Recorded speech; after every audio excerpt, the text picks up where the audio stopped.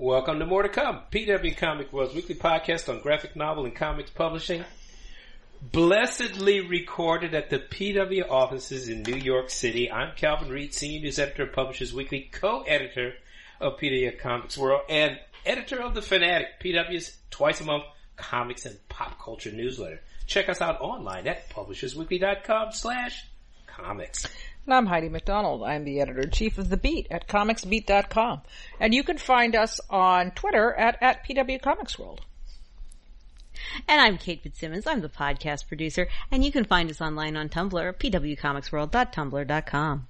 Don't forget, you can subscribe to More to Come on the Apple Podcast app, Google Podcast, and Stitcher. And on Facebook, we're at facebook.com/PW Comics World. And don't forget, you can also leave us a rating or a thumbs up or some kind of validation of what we do on any of the platforms on which you can find this podcast. So please give us some feedback. We love to hear from our listeners. Talk to us, why don't you? All right, this week on More to Come, World's Finest DC and Webtoon team up. Print delays, look out. Z2 moves to Lunar for distribution. There's a new creative team on Batman. And Pandemic Con, New York Comic-Con issues safety updates. All right. World's Finest.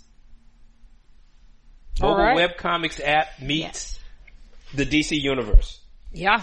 Well, I think we'd all been calling for this. I mean, saying that DC or Marvel moving to a webcomics platform was a total no-brainer. Sure. And they finally decided that it was a no-brainer and announced that, no details, absolutely no details, just there will be DC comics on Webtoons, and they will be done by Webtoons creators. So you will not see, Tom King and, for now. And, I don't think we're ever going to see them on there. I don't know. I think this is a way for them to try out new talent from this talent pool. But I think, because I wouldn't be surprised if somebody does really well on their webtoon if they give them an offer for a regular. But I also think that if there are some standard creators who are interested in it, I don't think they'd tell them no. But the thing that makes it less of an obvious no-brainer is the fact, but on the other hand makes it more likely to have happened, is that this is not DC's first foray into the land of internet native comics. They had Zuda once upon a time, which was an experiment. It was an experiment. Yeah. It was an experiment. A long time ago. Yes. And they also had their own very special app online before they, migrated to Comixology with everybody else. Some people look at all of these experiments and say, well, clearly that means that all digital comics are doomed to be a niche product. But I think it's, you have to come up with however many ways not to make a light bulb before you make a light bulb. So I saw so many people bring up Zuda, and I just don't see it. I don't get it either. Because Zuda, if you'll recall, launched, and, he's great history of comics in his own way. Richard Bruning was in charge of it, and instead of just putting comics on the web, they created their own Flash-based reader that was unbearable, and they decided that they were going to do webcomics DC's way in this bizarro format with all these weird things that happened, and, it was rebuilding, the wheel, and it came out as a square. Right. So, and it was but it was also like... It's like, what if we made fire, but it was cold? Right, exactly. Well, look, this was so I just don't think it's germane to bring it up. Nobody's there. Wait, I just say nobody is there who did Zuda that was a is very left. early experiment. I actually give DC credit for Zuda. I mean, they started it up. They never intended it to go longer than it did. They learned whatever they thought they were going to learn, and then they moved on. But this is something different. It seems to me a possibility for the always desirable, the mythical new reader, that they think that they're going to get, and they just might. I mean, I am curious, and I guess a lot of the online chatter has been, I mean, are are traditional superhero comics fans, DC fans, going to go to webtoons Yes. to read about superheroes? You think so? Yes. Yeah. Because, okay, I will give myself as a case in point. Okay. I'm a late adopter when it comes to webtoons, like I think a lot of people who are jumping on the bandwagon now as readers are, because, you know, there were growing pains. But, like, okay, we need to close that door. There's somebody else in here. and There's they're someone making else in the room. It's the cleaning lady. It's a cleaning lady, but we need to close the door.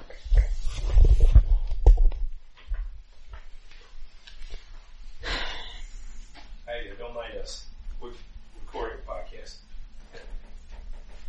You gotta. I'm not closing it all the way because I don't want this room because the air conditioning is off.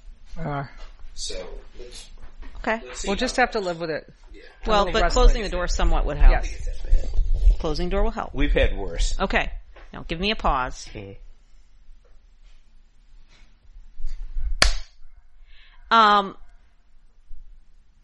I am a superhero reader. And I am a superhero reader who, like many, not all, but like many, did most of my superhero buying over the pandemic in trades or digital trades because things weren't coming into the store on a regular basis as far as floppies. I lost track of what was coming out. Due to paper shortages we'll be talking about soon, probably, whenever I go into the comic store for a new comic that was big, for example, Urban Legends, they'd be sold out. So I kind of haven't been buying at the comic book store the way I normally would, except for like trades. And I don't think I'm alone in that. And also, so, you know, I'm a person who loves comics. And when I started poking around with mobile comics, you know, Webtoon, Tapas, all of its little brothers and sisters, I liked it. I didn't like it when I tried it years ago when they first came here, but now, at the current, so I liked it.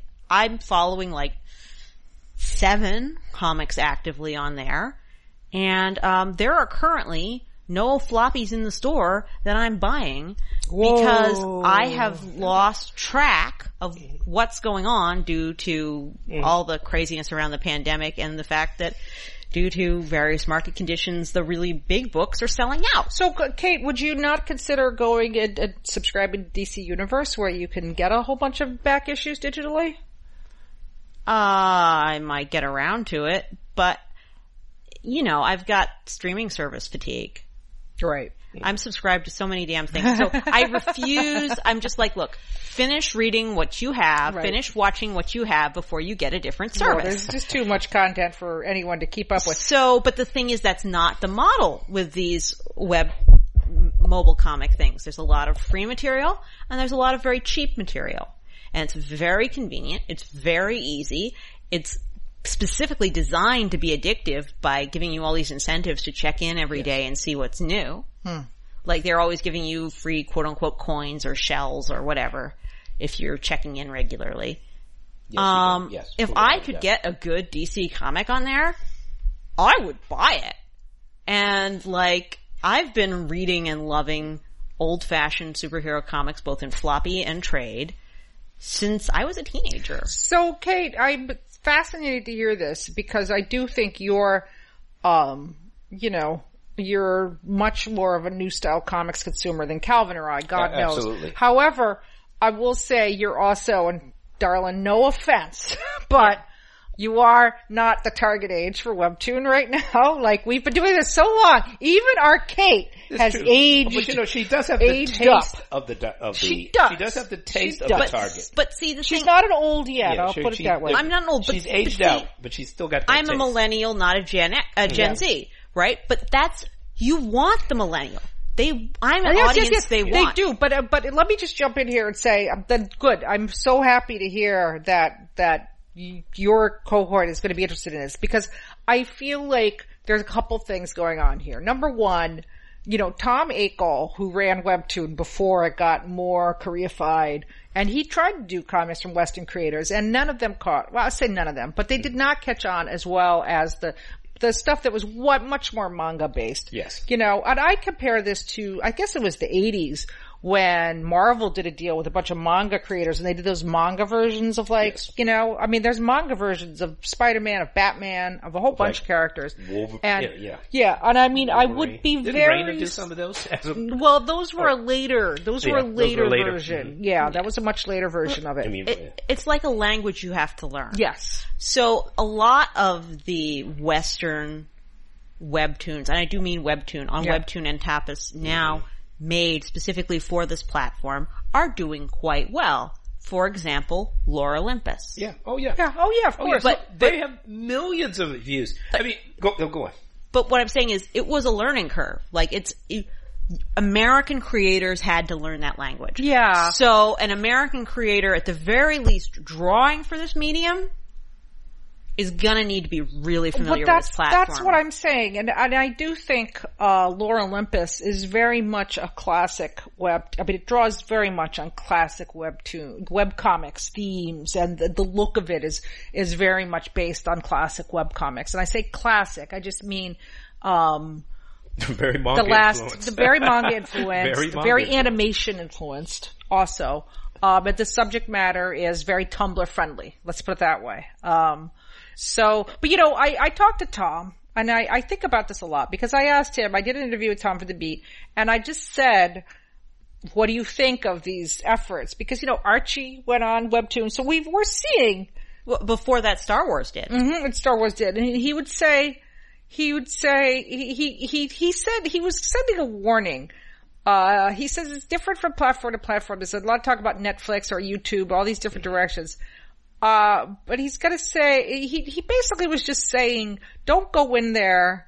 When asked by publishers for my opinion, I say understand. It's like pitching to a network. Understand there's a brand you're talking to, and before you go down that road, really do your research. Are you trying to pitch Gilmore Girls to the Sci-Fi Channel? Are you trying to pitch Breaking Bad to Nickelodeon? Yeah. And, and he's also just saying, don't go in there saying, how do you do, fellow kids? Exactly. It's gotta be native. It's gotta be from native users, and yeah. So, because I think Marvel, I was talking about this with somebody today, because there's been a lot of talk about this move. But, Marvel readers are really ready to have, Tom Holland and shipping Spider-Man and Iron Man based on the MCU. DC readers, not quite as into it, I think, but they can be brought there. Well, there's two things you need to know. One is that you're looking at the, how shall we put this, female-aimed side of Webtoon. Yes. There is a male side to to mobile comics. Mm. They also tend to be very serialized. Mm. But they tend to be, how will we put this, a little video gamey. Mm-hmm. So they tend to have heroes on very long quests with lots of things that happen along the way, because it's all designed to be things that work well in small installments. Right. Yeah. So it's like a Dickens novel or a soap opera or anything that works well in small chunks. Think serialized novel, think serialized anything. Its very serialized nature has to feed the pace of it and the nature of the storyline. But there's definitely a place for that that's not necessarily a romance manga that also works with this format. For example, the one that got me into it was Omniscient Reader's Viewpoint, which is not a romance or anything like that, or a relationship thing. It's the best way I can describe it is a meta commentary post-apocalyptic adventure story. Wait, I want to read this. What's it called again? Omniscient Reader's Viewpoint. Okay. I'll check it out. And it's on Webtoon. It's based on a very popular serialized novel of the same title, and it's a very popular serialized comic. It's really good. It's really well written. It's got a lot of almost M. Night Shyamalan-esque mind games, but in a good way. Like 3 or 4 levels of meta about readers and games and expectations and personality types. It's really cool, and it's super popular with guys as well as girls. Interesting. So you can tell that kind of story but you need to know the platform. And you could be a mainstream DC Comics creator and do that, but you have to be someone who's already reading this stuff and loves it and gets it.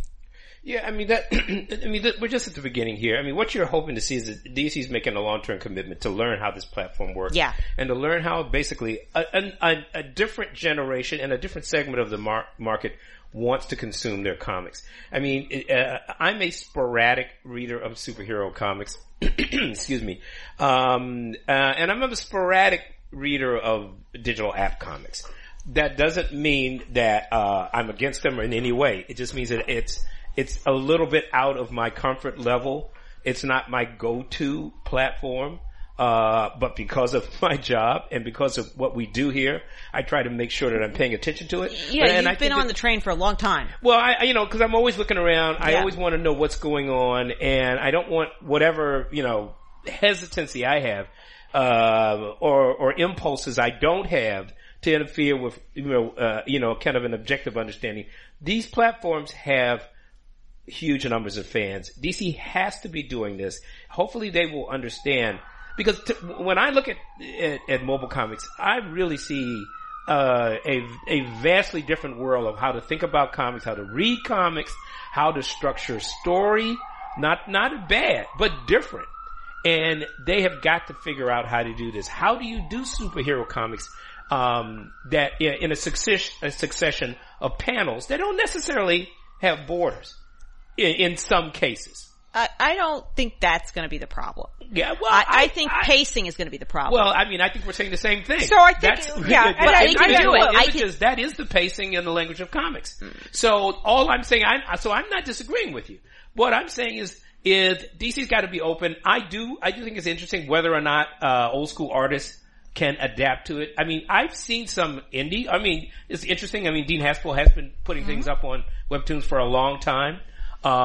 He does them the way they want, and then he reformats them for print.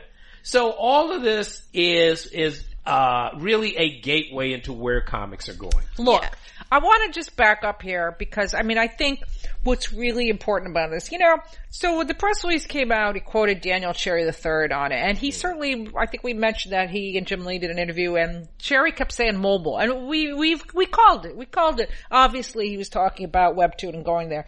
So I was like, congrats, Daniel Cherry, on, being bold enough to make this move. And boy, did I get pushback on that from people inside, former DC employees, and even some current ones. They were like, he had nothing to do with this. Okay? This goes, all the people people worked on this deal has been working on this deal for a couple of years. All of them have been fired from DC. Sandy Resnick and Bobby Chase in particular. Although Marie Javins, who's now editor-in-chief, also worked on the deal. So this deal goes back a long time. Apparently, Diane Nelson, long departed, was in on this, making this deal. So, I think it's great that it, absolutely, it's great that it's happened, and it's great that it continued through, but I just think that it's important to talk about where it came from, because DC since that time, it's great that Daniel Cherry is smart enough. I do give him props. The credit you gave him was that he didn't kill it, if I'm not mistaken. Right, that's right. Well, after I heard the real story, I was like, oh, well, you know what? Props him for not killing it. Yeah. Because, Zuda, once again, was, again, I respect him immensely. Paul Levitz was a, publisher at DC, impacted the industry in innumerable positive ways, but he really didn't like anything new. And it was classic overthinking. Classic overthinking. And, Zuda was overthinking. It's like, let's invent our own platform for webcomics because they're not good enough. And so, Paul would never have done this. And would Dan DiDio, that's one thing, apparently he was for this deal, but I'm like, would Dan really have done it? Because, as he told me one time, I'm a periodical man. But the funny thing is this is the most periodical of periodicals. Well, I know that, but it's not a thing you can hold in your hands, Kate. That's the key. That's the thing. And it's very different. So our friend Brian Hibbs, and so I predicted, my story about this got so much criticism because wait till retailers hear this, because, they went nuts over Substack. They've gone nuts over every time comics go to Walmart. Well, and I said, wait till we see the hubbub. And then Brian came out on Facebook, was like, Heidi predicted, he says, Heidi predicted there'd be hubbub, but, I don't really care about this. And he was saying that the reader who likes superhero comics from the store is not going to like this platform. But I don't think that's true. I think there are an awful lot of pre-existing millennial superhero fans who are digital natives who are bored on their lunch break. And even if they buy from the comic store, oh look, a comic I can read in 15 minutes on my lunch break. Yeah. And so I think you're going to get if they do a good job, you're going to get people from native to the app, because it's not like they're not familiar with these characters. I mean, goodness knows that teenagers were squeeing when they heard about Robin coming out last time around. Yes. Like there's knowledge of these characters. And it's also it's gonna attract the millennial reader, some of us. Well, and so he's wrong that we don't like it. Story hooks, I think, will do it, because that just shows a complete change in how you see the culture also. So I agree with you 100%. But it's gonna be interesting because, I mean, I'm personally not so sure about that. And one of the reasons, because I do think there's some friction between reading on devices. I do find I much prefer reading, Mobile Comics Act on tablets. I can go there. I have much more problem with using my phone. In fact, I don't even like reading them on a laptop, even though I've done that. But I actually do sort of like it on a tablet. I mean, I think that these are some of the frictions that they're going to work through. Whether or not, I mean, I see this channel taking its place alongside all of the other channels. Yeah, absolutely. It's not a replacement. Yeah, it's not a replacement. Alongside. It's additive. Remember when they were always Absolutely. telling us that digital is additive? This is additive in the most important way, and it is absolutely, it is absolutely forward-facing to a different kind of audience that comics periodicals are, and will excite readers who are no longer buying periodicals like Kate during this pandemic. And I mean, it's just a win-win. There's no losing in this. And they are good books, as Kate was saying. They are going to print them. Of course they're going to print them. And let me just sneak peek preview, just so you know. Calvin and I were able to interview Jamie S. Rich and Michelle Wells of Tapas. And that it will be next week's podcast. So please, we are the first people to get to interview them. So we're super. And we had a great conversation. We had a great conversation with them. You know, about their plans, where they're going, and some of the things that we're talking about. Yeah, are definitely influenced by what Michelle and Jamie told us. And it's a win-win. And you know, we're not disagreeing on anything you're saying, Kate. But I do think that the areas where I'm looking at that I think are really interesting, the interface. I mean, this is one thing that I think is, I do think it's important. I'm not saying it's going to drive people or not. I think it's going to be how these comics evolve to present themselves. And I think the same issue is around Substack too. We know that there are all these people that are grabbing the money and going to Substack for whatever reason. We're going to find out whether readers will follow them. Right. Certainly some will. But what is it going to look like? Nobody seems to know. And that's not a small thing. Yeah, they need to. Well, I mean, that's why I like these apps. Because I would buy digital comics from Comixology for convenience purposes. And I wouldn't bother to carry my Kindle with me because who has time for that? And, you know, the lunch break, but I do have my phone, do have my iPod, but yet, like, even though they do the Zoomy thing, it was just a pain in the butt to read a regular comic formatted through Comixology at the moment on your phone. It was just like bad. Guided view has its limitations. It has its limitations. It's better than nothing. But with these apps, I didn't have that problem. Right. You know, with these apps, it was like very readable. It was very natural. It was fun. Yeah, I agree because they are designed. They're native. They're native. The guided view is basically teaching you how to read comics in a way that they were never intended to be read. It's not native. And you know, to give the Zuda people some credit, they did realize, okay. There were some good books on Zuda. There were some good books, but I mean, they also were trying to make some kind of new native digital app. What they did not realize was that there already were thousands of webcomics on the web that they didn't, in this case, they did not. Now, you know, and also this was before this is before the iPhone. Zuda was just, I think it was just maybe when the iPhone dawned, and certainly those little 3-inch iPhones we had at first weren't ideal for reading comics. Yeah. And I will say this about Zuda. Zuda is a lesson in never go into a new field and reinvent it immediately. Right. Try it out first, learn it, then reinvent it. Oh. It's like all those authors who are like, I am a literary author, but I will write an original science fiction novel, and then they write the biggest science fiction cliche in the world. Yeah, it's like, this thing exists, but I bet I could fix it. Because this thing that I don't know anything about, I bet I could fix. But this is the opposite of that. I saw this as an effort to try to learn digital, not so much as to create a platform, actually. But that was my idea. They were trying to learn what the hell was going on. They were. And they aren't the only big company that did that during that era. And I'm glad they did it. Yeah. It's a classic. I'm glad they did it. But I think it was just overthinking. Yeah. It was that you didn't actually need to create a new platform. But I think that's what they're doing now, is they're not overthinking it. They're saying, hey, whatever we're doing in the future, let's try Webtoon. Well, they've already got it. Within 24 hours, Webtoon did a press conference with the Webtoon Naver CEO, whose name I'm forgetting, but I'll look it up. Anyway, he did a press conference in Korea that there's some Western journalists were invited to, such as The Beat was invited, but I couldn't see the whole thing. However, he came out, right, and he came out and he talked for like an hour with lots of stats, and of course the DC thing came up, and it did make it again sound like they were going to be using their own. It's coming from Webtoon. It's not that DC is going to make these and put them on Webtoon. The Webtoon is going to make them and get them, which is huge. And they also announced that they're doing something with Hybe, which is like the company that has BTS and some others. But listen, we've been talking about this. Right now, the hottest game in comics is that Naver and Kakao, two gigantic Korean companies, are in a race to see who can get an IPO first.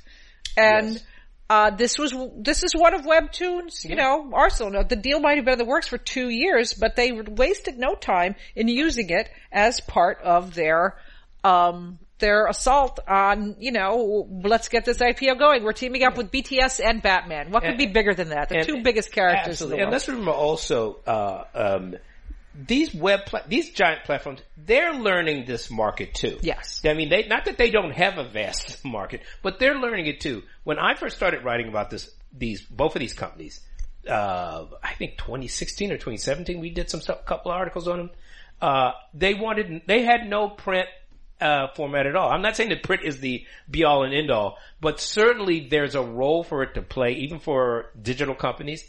Now all of them are looking for ways to get involved in the print market to some extent.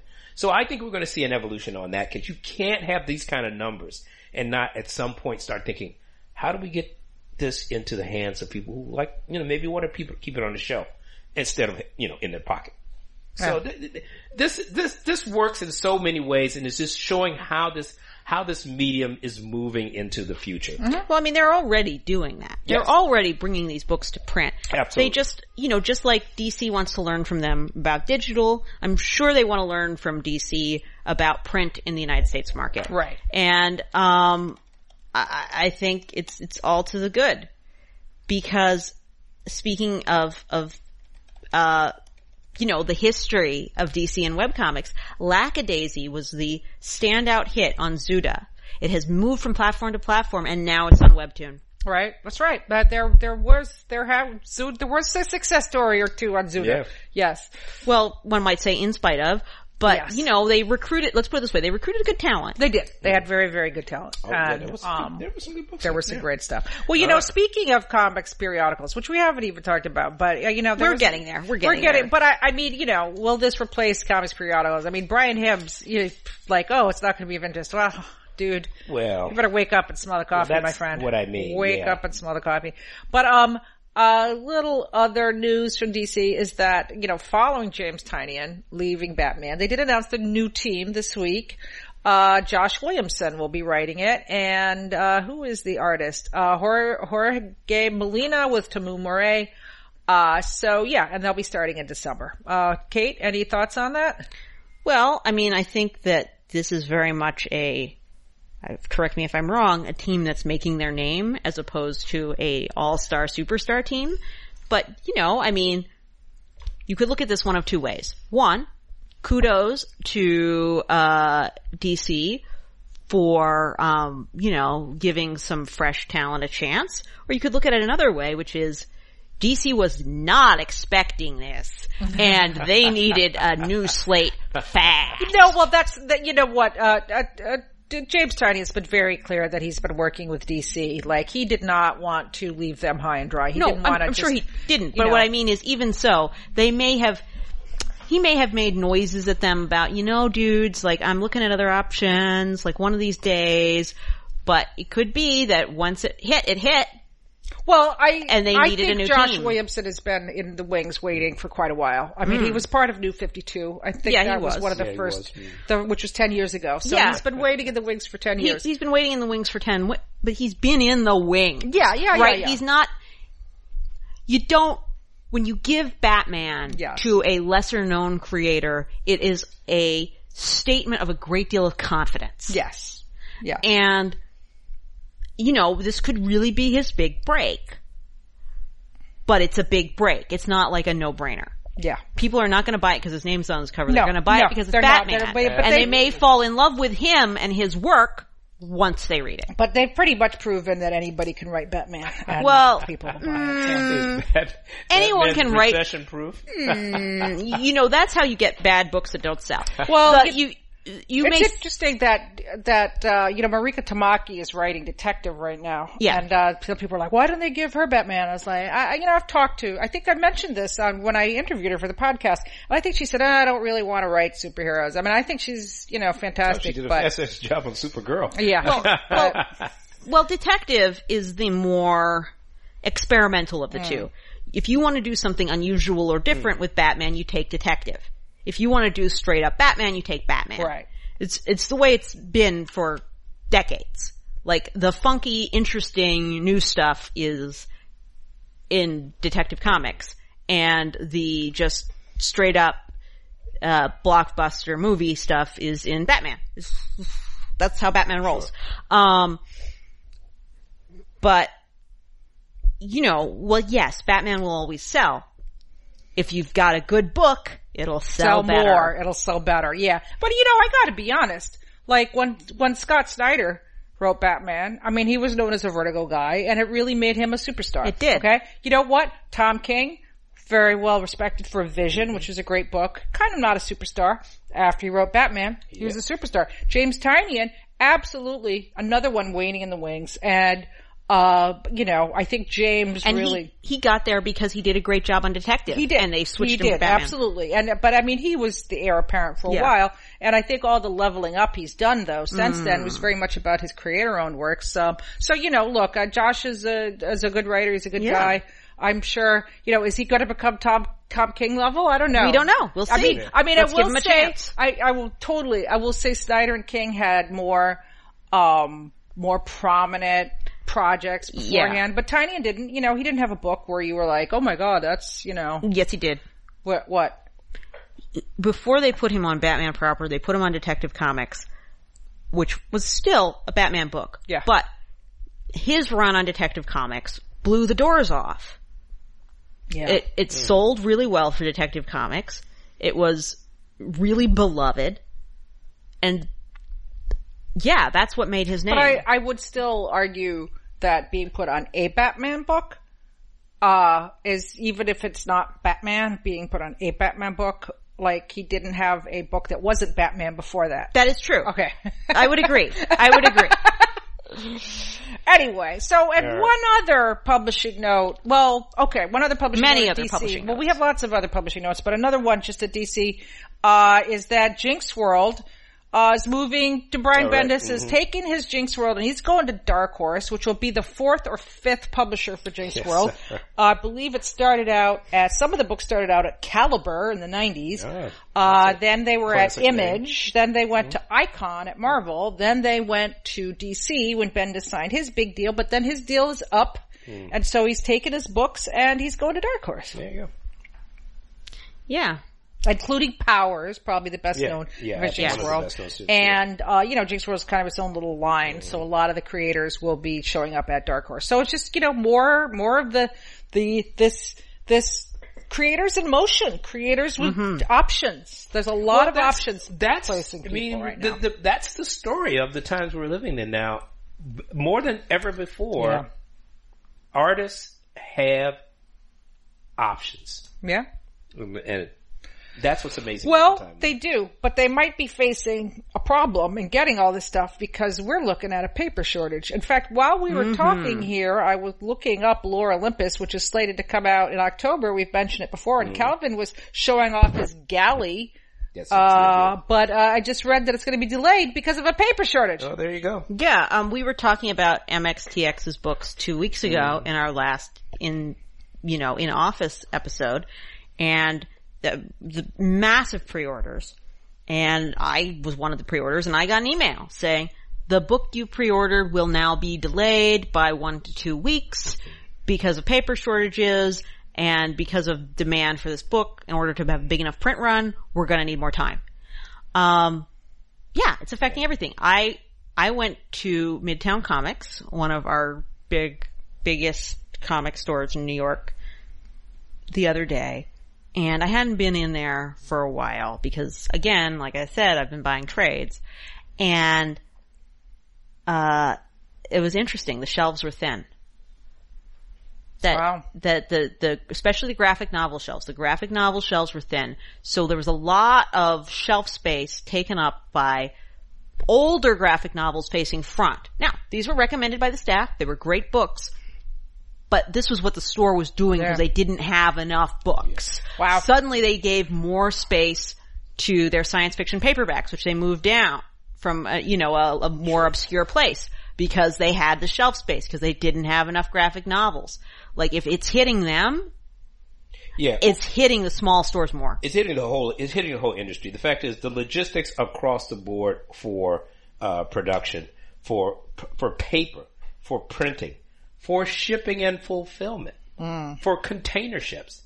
Everything is backed up. Everything is delayed. And then we haven't even begun to talk about the shortages of personnel in warehouses, in print. So, this has been going on since essentially 2020 and it continues into. Right. And it's not helped by the fact that there's a certain amount of turmoil in the supply chain when it comes to how things are being distributed. As publishers learn new distributors. More on this later. But yeah, this is going to become a bigger and bigger story. I mean, DC just announced that, they were going to have, a bunch of books delayed. Like I said, Lore Olympus delayed. Kate's talking about that. And, there's other materials that are shortages. So, I'm hearing about some people with their Kickstarters. Some of the extras, a lot of Kickstarters have a lot of bells and whistles, and some of these are becoming. Our manga feature earlier in the year, the PW manga feature earlier in the year, every publisher there talked about how we've come to the point where we've got to decide, are we going back to press for certain books or we're going to go with the front list? And we're going to have to choose between, going down the line. There's just no other way around. Yeah. If there is a book you really want, if there is that hasn't come out yet, pre-order it. Or you're going to be sad. If there's a book you want to buy someone for Christmas, or you want someone to buy you for Christmas, buy it now. Because this is going to be a rough year. You may find yourself buying your third choice as a present if you wait. And it's not just going to be comics, although it'll be comics. I've been reading news articles saying, like, Britain is having shipping problems because they just don't have enough truck drivers. Yeah, it's everything. It's everything. Yeah. Everything. Yeah. It's not like just books. It's everything. This is buy your comics and pre-order your comics. But we are, it's not. Will it be like after World War II when everything was rationed, or during World War II when everything was rationed? I don't know, but sure not rationed. Not going to be that bad. But I'm just saying, like the era of instant, this pandemic has changed the era of everything being instantaneously available to things not being available, like cat food. Like, I'm trying to order some cat food off of Amazon. They're like, we don't know when we'll have cat food. So you can't, you get hungry cats. You gotta act. So I'll just leave it at that. Right. Well, on the distribution side you were talking about just a minute ago, Z2 moving to Lunar. Yes. I mean, this is an interesting development as we watch the distribution sector also reorient churn. itself from the direct market to who? I mean, Z2 actually. I mean, their trade book is Simon and Schuster. Right. They started out at DVD, so and now they're moving, I guess, to Lunar for direct market distribution. Which I seem they don't really do that many. They don't do any periodicals, do they? Z2? No, they don't. They don't do that. So this is all distribution of book format into the direct market. Correct. Yeah. Correct. But, we've been talking, Lunar is very sneakily gathering up a whole bunch of publishers. And, they have, well, it's one that begins with A. I forget the name of it. Scout. They have Scout covers. Doesn't begin with A. And then they have Aftershock. Ahoy. Was it Aftershock? No, it's Ahoy. Ahoy. Excuse me. Yes. I mean, there's smaller companies that do not have Diamond exclusives. Right. And so now Z2, is joining them. So which has, a publisher whose production level has just exploded. Yeah, exploded, but it's only graphic novels. So, don't sleep on Lunar. So supposedly, this is how it was explained to me, since Lunar is distributing DC Comics pretty much exclusively, so when a retailer goes on there and they see these other companies on there, they're like, oh yeah, I guess I'll order some of these too. So it's like they have visibility on Lunar that they don't have. Right. On Diamond, Right. Yeah, especially if you begin with S like Scout, Good point. or Z like Z2, you're never going to get to that part of the catalog. So or the order form. you've got some space to breathe. People can find you. Yeah. So that's, but apparently, sales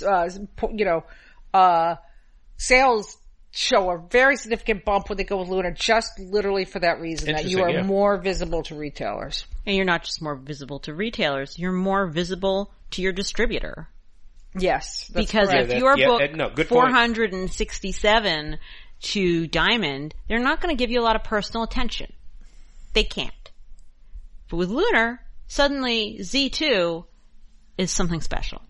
Yeah. Well, listen, publishers had reps at Diamond. I'm not going to say Diamond didn't give their publishers necessarily. They did their best. They did their best. And I actually can't speak to that, but, I just literally think it's on the order form. Yeah. They're way more visible. That too. That's absolutely the key. The key here. But you have to center somebody. And it's pretty ezy to get lost in previews. Yeah. Oh, yes. All right. So where are we at now? Okay. Well, let me see. Okay. New York Comic Con. Yes. So they did announce their new health protocols, and you will need to show proof of vaccination in order to enter New York Comic Con. Unless you are a small child. Which I was about to say, unless you're 12 or under, in which case you must have a negative COVID test. Yeah, and you need to be with an adult. And you need to be with an adult, and you will have masks, and masks are required once you get in. And these are similar to the announced protocols for C2E2 in Chicago, ECCC in Seattle, but now SuperCon is in Florida, where they can't ask for vaccination. It's illegal, but they can make people wear masks, and they are. Yeah. I mean, I was watching videos of MegaCon a couple weeks ago just to see what it looked like down there, and there's a lot of videos coming out of there, and they were aggressive in keeping people masked up.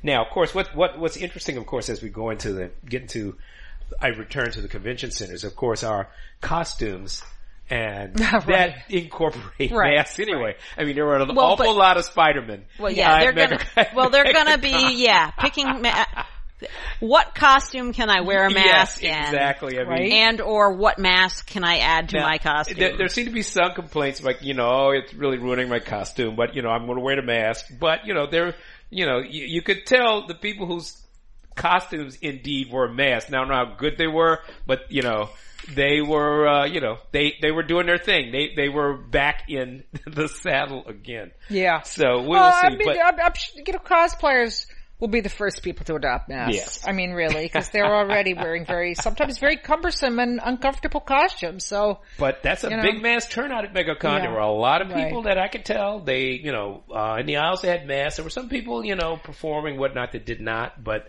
overall, some of the commentaries I read was that they had people roaming the floor, like aggressively telling people, pull your mask up. Yeah. And of course these, New York Comic Con guidelines are in accordance with New York State and city law. it's just kind of the way things are now. And I mean, honestly, to me, they make it a lot more likely that I will actually go inside the Javits Center for New York Comic Con. Well, I mean, I'm going to admit that I already put in for my press pass, but mentally it was conditional. I was like, well, they better have some reasonable precautions. Yeah. So this is tentatively sounds good. I also want to see how they're doing the aisle layout. They better be wider. They are wider. I'm actually working on an article right now that is a preview, and they are absolutely putting other safety protocols. So there will be reduced capacity. They will not say by what number, but there is reduced capacity there. They're going to have wider aisles, and of course they're going to be using the whole new the new wing, the expansion, which offers up to 400,000 square feet of exhibit space. So it's quite a lot of room there. They're going to be doing the panels in these rooms so that they can have social distance. That's a good to know. I mean, my fears, I mean, I've got my press credentials. I had always planned to be there. I'm not worried about being in the atrium.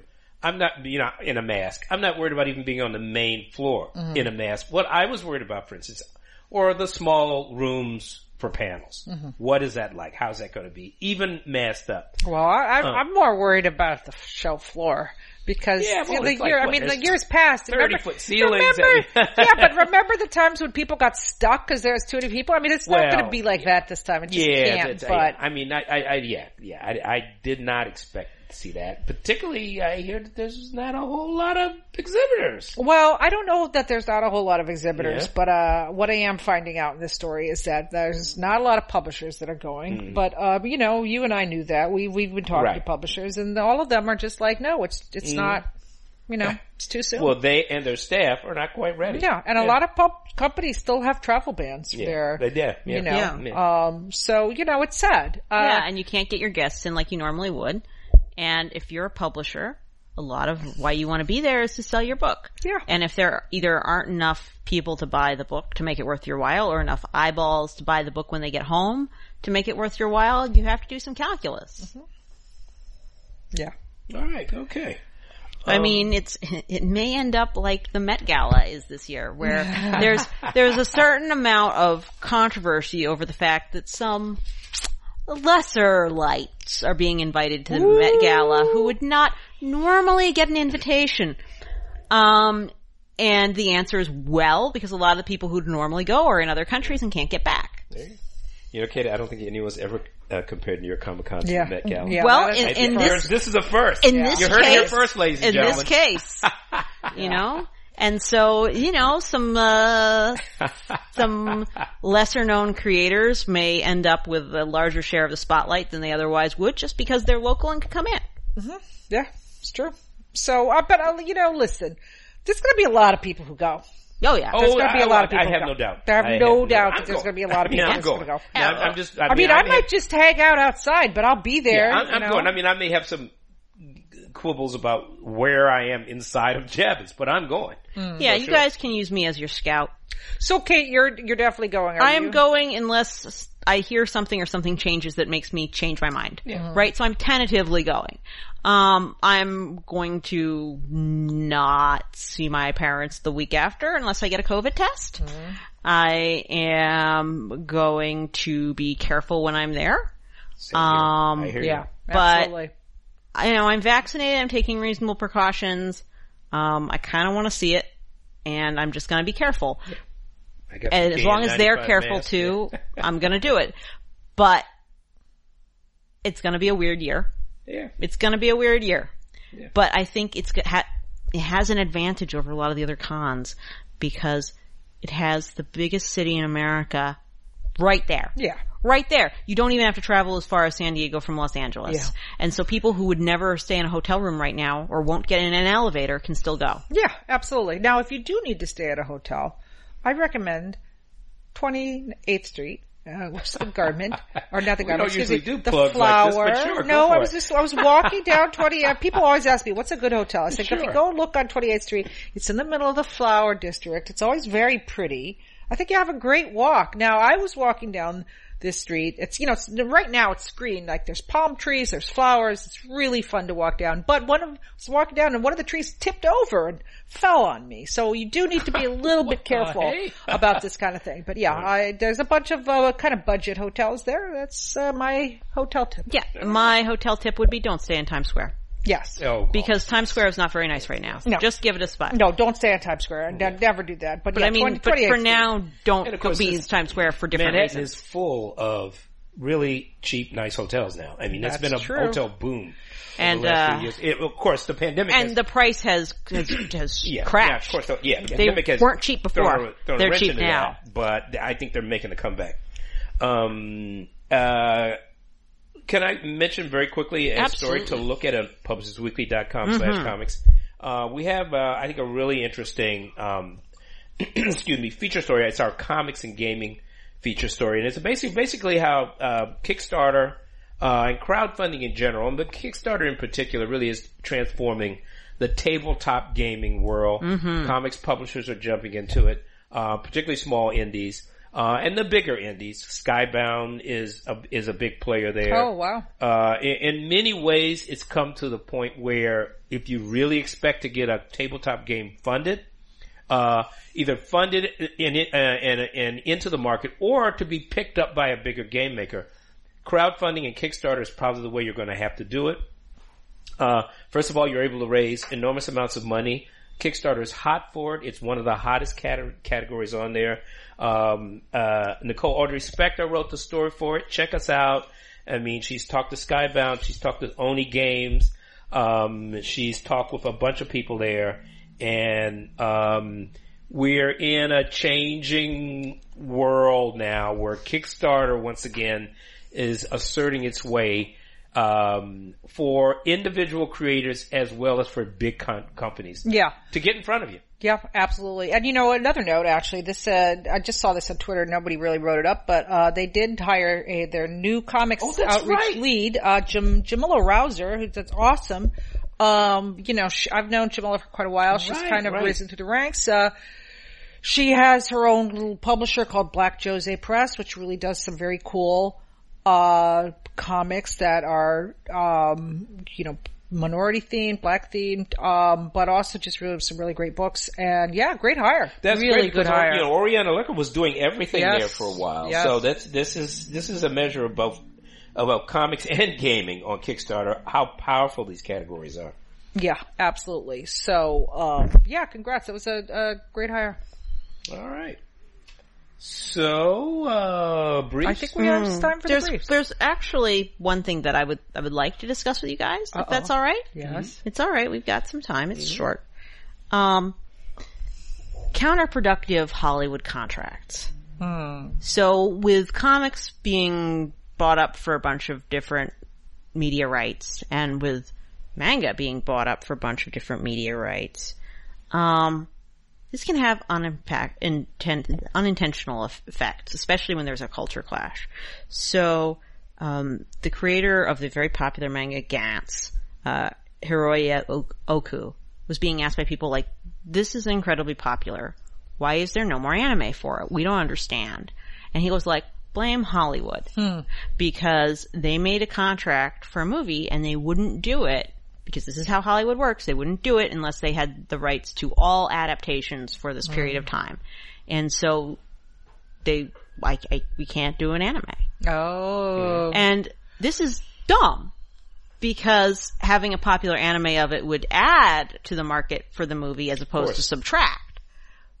But I think this kind of thing is going to come up more and more. Yeah, well, they shouldn't sign a deal, but I mean, I know Hollywood does want all the rights, but they'll have to say. But they have to look at it practically and see, do you actually want all the rights, right? Like maybe you should, allow for these other types of adaptations, which are different than what you're buying, because they will help you get bought. Yeah. Yeah. I have a story, actually, as long as everyone's plugging, I'm going to bring up a story. That's just sort of like something that we talked about before, but I had an interview today with Jordan Plosky of Zoop, and I know we've talked about Zoop, but Calvin, I know you interviewed him. Yeah.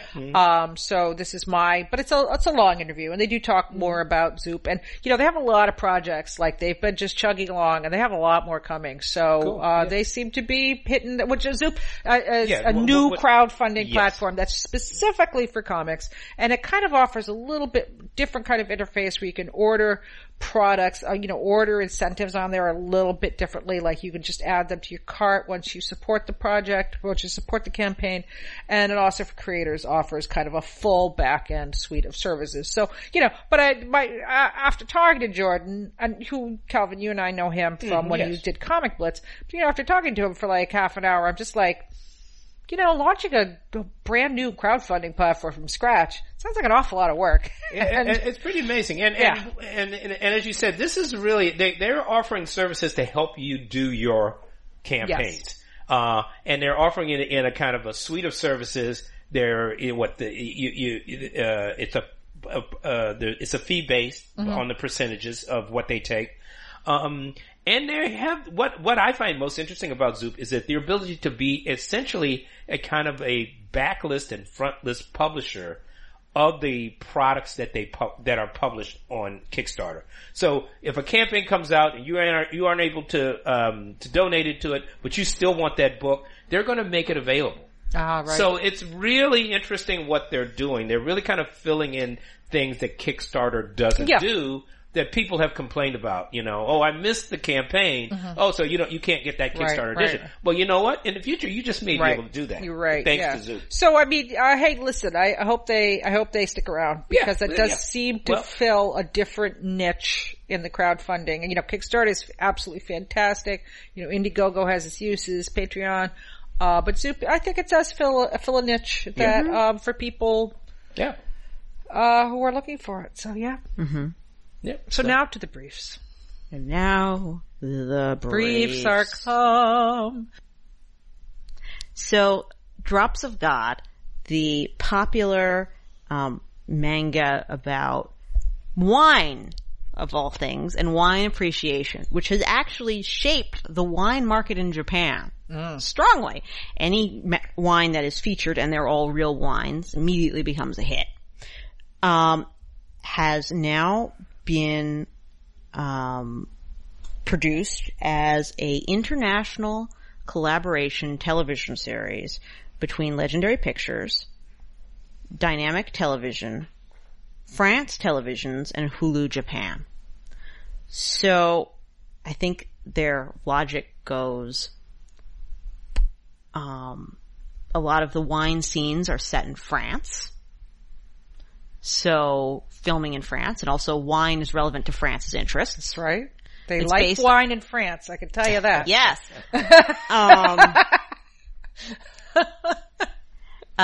In Japan, it's a very popular manga, and America has money. So it is interesting that there appear to be some implied changes, although CBR and Variety seem to disagree on them a little bit.